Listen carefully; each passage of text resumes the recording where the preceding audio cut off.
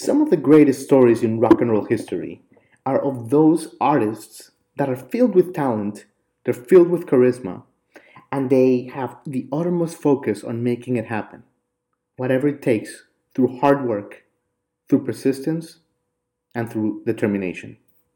Today on the J Rod Concerts podcast, we are very pleased to welcome Chelsea Williams. Chelsea, a fantastic and over talented singer songwriter from Los Angeles, releases her new record, Beautiful and Strange, on May 8th, tomorrow. You can find it wherever you stream or get music, and more information on chelseawilliams.com.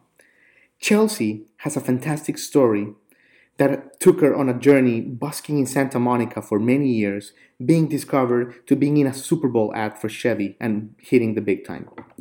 Chelsea's songwriting is second to none nowadays. It has the most beautiful blend of realism, authenticity, and just pureness that is hard to find, with a tinge of fun and, yes, a little bit of the dark side of what's going on. Ladies and gentlemen, I invite you to listen to Chelsea tell her story and to get her beautiful and Strange album tomorrow, May 8th, wherever records are sold. Ladies and gentlemen, this is Chelsea Williams.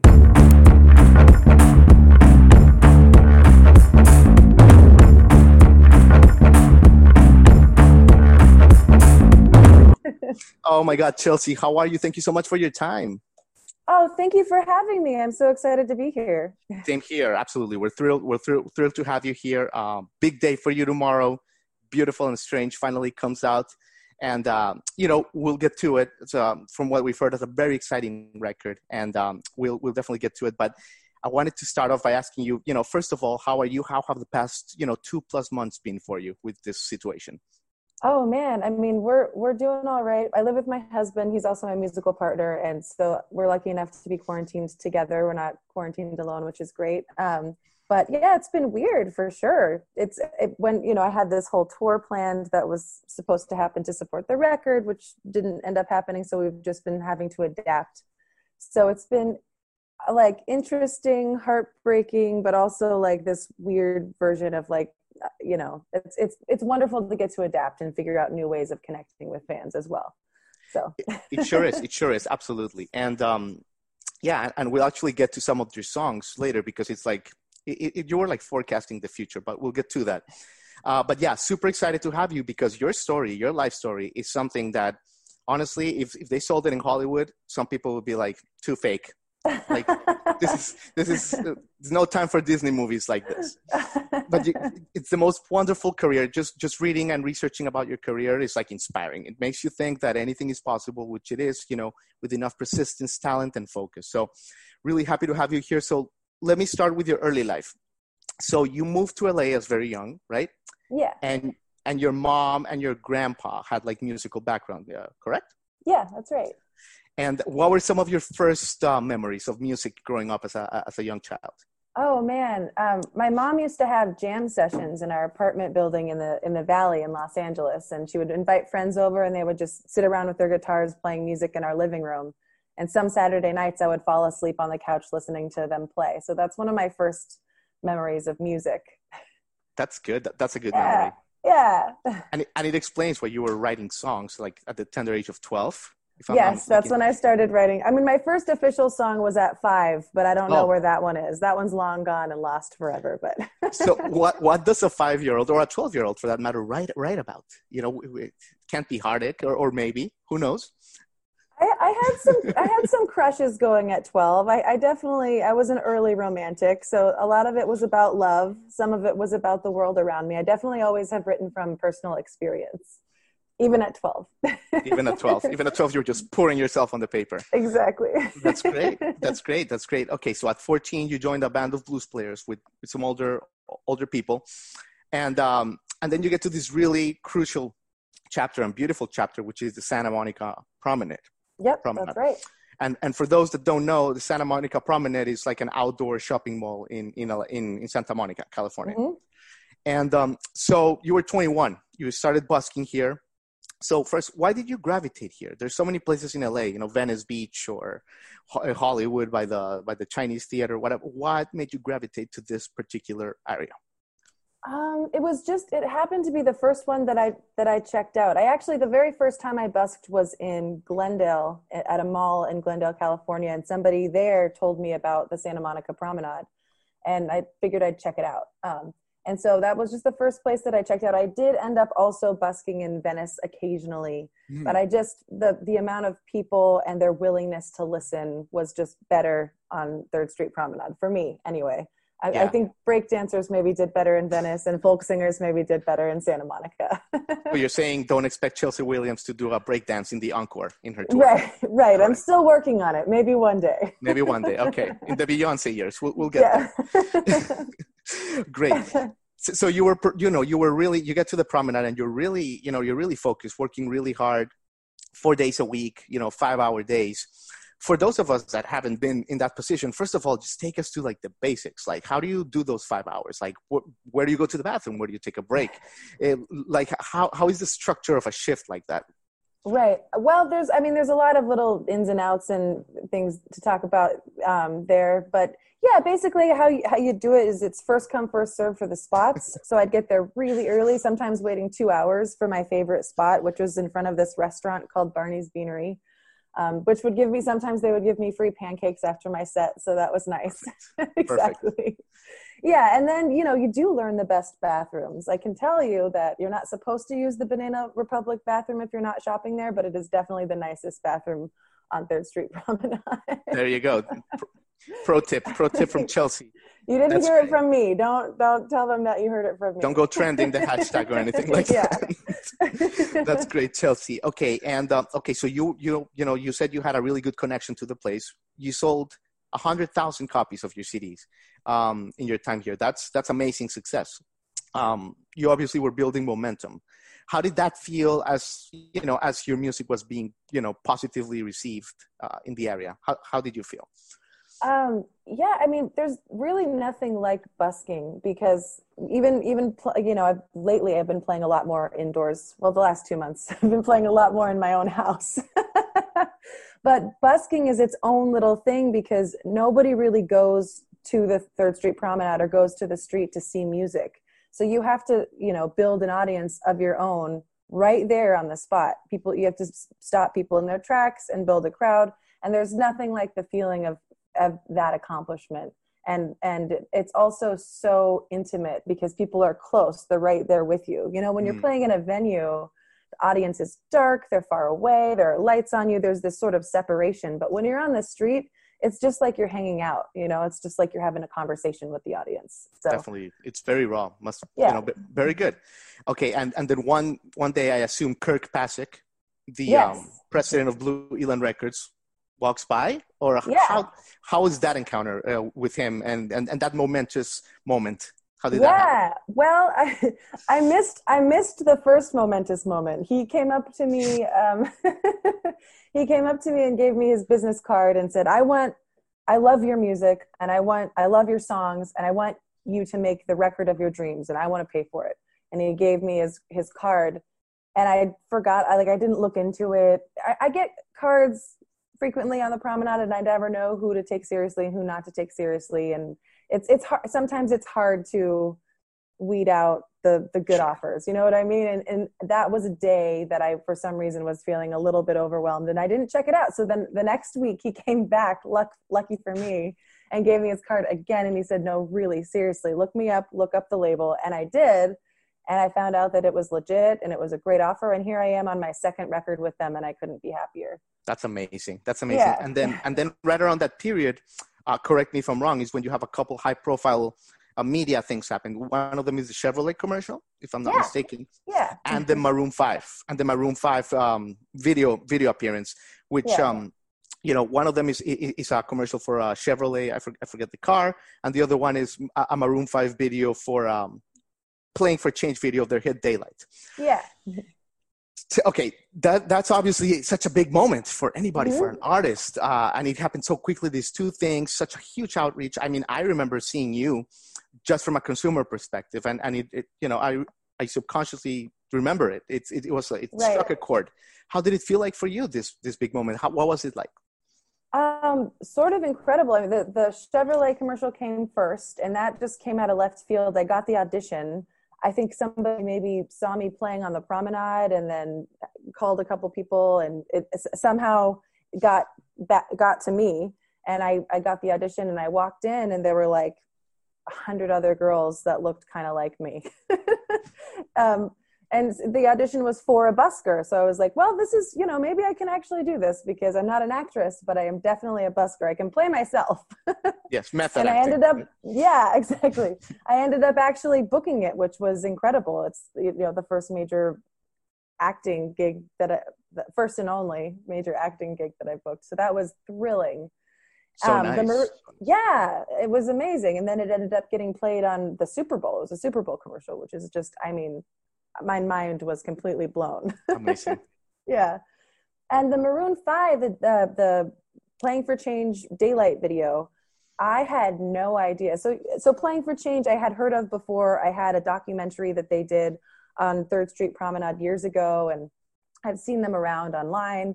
So they do these amazing compilations of musicians from all around the world, people playing on the same track, and they put it all together. And it's this beautiful, unifying, awesome thing that they do. So when they approached me to do a Maroon 5 song, and so they videoed me on the 3rd Street Promenade singing Daylight. They did not tell me, however, that Adam Levine was also going to sing on it. They didn't tell me that. I thought we were just covering his song. Yeah. And when I first saw the video on VH1 and I saw Adam Levine pop on the screen, I was like, oh my God. Oh yeah. It's like you have Chelsea Williams in a coffee shop, and then you have sweaty, shirtless Adam Levine. I know. Exactly. Right? Segue. But yeah. Yes, yeah. Yeah. So that was another thrilling moment for sure. Yeah, absolutely. Well, that's astonishing story. Okay. And want to get into now your first couple albums, but really quick side note, the Salty Sweet. It's like a side band you have. But I was curious about the first show you have. Is it true that it was in a prison? It actually is true. Yeah, we were playing in Paso Robles. So we were on tour with another singer-songwriter that they were playing with. They were also in his band. And it was sort of like an on-the-way stop that we played for a high-security prison for the mentally insane. That's excellent. I know, yeah. So I guess they had a rec room there, and we like all filed in. I was wearing a dress, and they stopped me at the door and said, "You can't wear that. You have to put pants on." It sounds like you were going for your Johnny Cash live in the prison record. It was crazy. Yeah, I didn't bring any pants with me, so I ended up wearing one of the guys' sweatpants under my dress. It was not the most glamorous gig, but it was still. We had fun. Everyone was great. That's outstanding. Great story. So now we move on to your career and the first of your 2 records. And as this was happening, you got named into Rolling Stone's, top 10 new country artists you need to know. You're still blossoming on the side, and then comes Boomerang in 2017, a record that takes 6 years to gestate from your end. Produced by Ross Garren. It's fantastic. Everyone that wants to listen to it, it's got a great mix of indie, lush pop, American, really unique sound. Tell us a little bit about this record, Boomerang in 2017. Yeah. So this record was a real turning point for me. I had signed a deal with Interscope Records in about 2013, thinking I was going to release a record, thinking it was going to, I had made it, but that record never got released, and they ended up trying to push me into a really pop direction, sort of this weird, they set me up with R&B writers, like it just wasn't me. So lucky enough, that deal fell through. So I was released, and I got all my masters back, and it worked out the best possible way. Fast forward a couple years, and I meet Kirk Passage. Now, I was a little bit wounded from the deal, and I had been writing, but I hadn't recorded anything new. So I had all these songs built up for 6 years. And then all of a sudden I had budget to make a record for the first time, because previous to that, I had just been making records on my own, or just, with GarageBand in my bedroom, or just like really simple, like guitar and vocals. So this was Boomerang was the first time I actually had a budget to work with. And it was really fun to get to kind of like paint with these musical colors, like strings and mellotron here and horns and all kinds of keyboards. It was really fun. That's great. How do you look at this album, 3 years after? Some of the songs were really personable, but also, like you say, some of them maybe came from almost, 7, 8 years ago now. How do you look at it today? Um, yeah, records are interesting like that. It's almost like having a photo album from a certain period of time that you can look back at, and it sparks memories. And yeah, I think it was a really great stepping stone to where I am now, and it was an important growth and learning experience for me. Yes, yes, I Yeah. agree. I especially love the rawness of the sound. It's not no Pro Tools. It's very, very core, very beautifully made. And now we move to Beautiful and Strange, Yeah. which comes out tomorrow. So this must feel like the birth of like a baby, I assume, right? Like, what are you feeling right now? It's mere hours before the world gets to experience something so personal. Like, what are you I feeling? know. I'm nervous and excited and exhilarated all at once. I can't even express the amount of emotions I'm feeling right now. Yeah, because we have been working on this record. I mean, I guess, gosh, I've been writing for this record for the last 2 years, and we've been working on it, the recording side, for the last year. So it's just been this like long process, and now it's finally here, and it feels kind of surreal. Oh, that's formidable, Chelsea. Can't wait to hear the whole thing tomorrow. There's a couple tunes, and I alluded to this quickly in the beginning about how you seem like you were like ahead of the curve on some of these things. Okay, so the title track, it seems like you're talking about times of uncertainty, right? And finding like peacefulness in these times, and also Wasted, which is your first single. It's filled with sunny pop hooks, even though it's like a little bit of a dark theme to it. Right. So I'm wondering, like, do you like how are you connecting like your songwriting to today? It seems like you were prophetic about it. Oh, well, thank you. Yeah. I mean, Beautiful and Strange is about uncertain times. I've been feeling, especially the last couple of years, the political climate has gotten incredibly divided, and it's been kind of a scary time, So that's sort of where that song sparked from. But man, when I sing it now and in these current times, it feels incredibly poignant. So yeah, I don't know how that, sometimes Perfect that timing. just happens. Yeah. You could have been singing about, I don't know, Airbnbs and Right. things that are like ceasing to exist by the day. Right, exactly. That's great. That's great. Okay, and the song Dust. There's a lot of great songs, and we can't wait to hear them all tomorrow. Everybody, chelseawilliams.com for her new release, Beautiful and Strange. But like songs like Dust, beautiful imagery, Hallelujah, just becoming dust. Talk to us about the recording for this song. Did you record it in the bathroom? Is that correct? Yes. Well, we did the band tracks at Way Station Recordings with Dave Way, but we did the vocals at home in our bathroom it was like, I think it was super hot that day. I think it must have been like 105 or something. And we were recording in the bathroom because it sounded nice, and sort of using that as a vocal booth, but it was so hot, and the overhead light was super hot. So I turned that off first and lit some candles instead to try to cool it off, but it was still too hot. We had to turn the AC off because it's going to make noise while we record. So then like each take, I just started like taking off a piece of clothing. It was just so hot. So I ended up recording the vocals to Dust in the bathroom in the dark in my skivvies.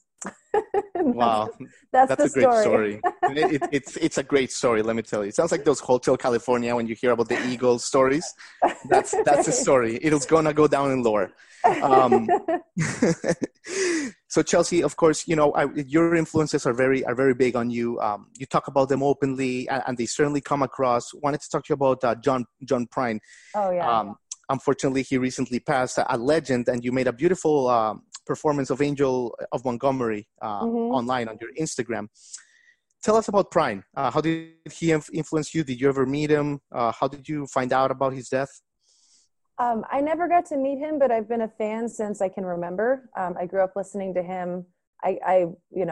His lyrical content and his storytelling ability. I think you could take all the music out of his songs and just create short stories of them, and they would be, literary works of genius, in my opinion. So anyway, that said, I've always been a huge fan of him. I got to see him at the Greek Theater in Los Angeles a couple of years back. Incredible live performer as well. Great storyteller in between songs too. And so I was honestly heartbroken when I heard of his passing like about 20 minutes before I was supposed to go live on Facebook, and I was like crying and just trying to like get myself together. And so I ended up playing his song in tribute. Yeah. Because, what a huge loss, and what a fantastic gift he was to all of us. Definitely. And that makes sense because that performance is actually really heartfelt Right. that you make. It has a little extra edge, and it makes sense that you had just heard of it. It just comes through. It's a beautiful, beautiful performance. And you talk a lot about the Beatles. Mm-hmm. In fact, in the new album, in a few songs, Musky Gun and Something Sweet, you reference them. You reference While My Guitar Gently Weeps by George Harrison. Mm-hmm. You do a bunch of stuff. Tell us about the Beatles. What's your favorite album? Do you like the Beatles with drugs, without drugs? Like to talk to us about your love for the Beatles. Oh man, I'll take the Beatles any way they come. They're one of my favorite bands of all times, which I know is not a novel thing to say because a lot of people love the Beatles, but I'm a huge fan for sure. Sgt. Pepper's Lonely Hearts Club Band is my favorite record of all time. I guess that's probably post drugs, right? If that's maybe that's like at the start of when they started getting experimental. So that's my favorite. I also had the White Album, which I learned a lot of songs. Most of the Beatles covers that I do are from the White Album, which is great. It's a nice mix of like weird production, but also there are a couple songs that are just like folk songs. Blackbird is it's a folk song. It's guitar and vocals, Beautiful. Yeah. Sure. Norwegian Wood as well. Exactly. Mm-hmm. Yeah. Good point. Oh, Chelsea, that's great. I mean, look, you've been so generous with your time. It's been, I could talk to you for days, but I guess I could finish off with, do you still go back to the promenade? I haven't been obviously for the last 2 months, but before that, yes, I did occasionally go back to the promenade, and I'm actually in talks with Downtown Santa Monica's Instagram page, and I might do a busking set from their page at some time in the near future. So that's the next best thing. Yeah, definitely. Chelsea, thank you so much for your time. I hope that you're able to play these songs live sooner rather than later. Yes, absolutely. Because just from the ones that are out, they deserve to be heard live, and I'm sure it's going to be a great experience, Chelsea. Thank you so much. Beautiful and Strange from Chelsea Williams. ChelseaWilliams.com comes out tomorrow, May 8th, wherever you consume your music. Chelsea, thank you so much. Thank you so much for having me. Good to talk to you. Of course. Bye. Thank you. Bye.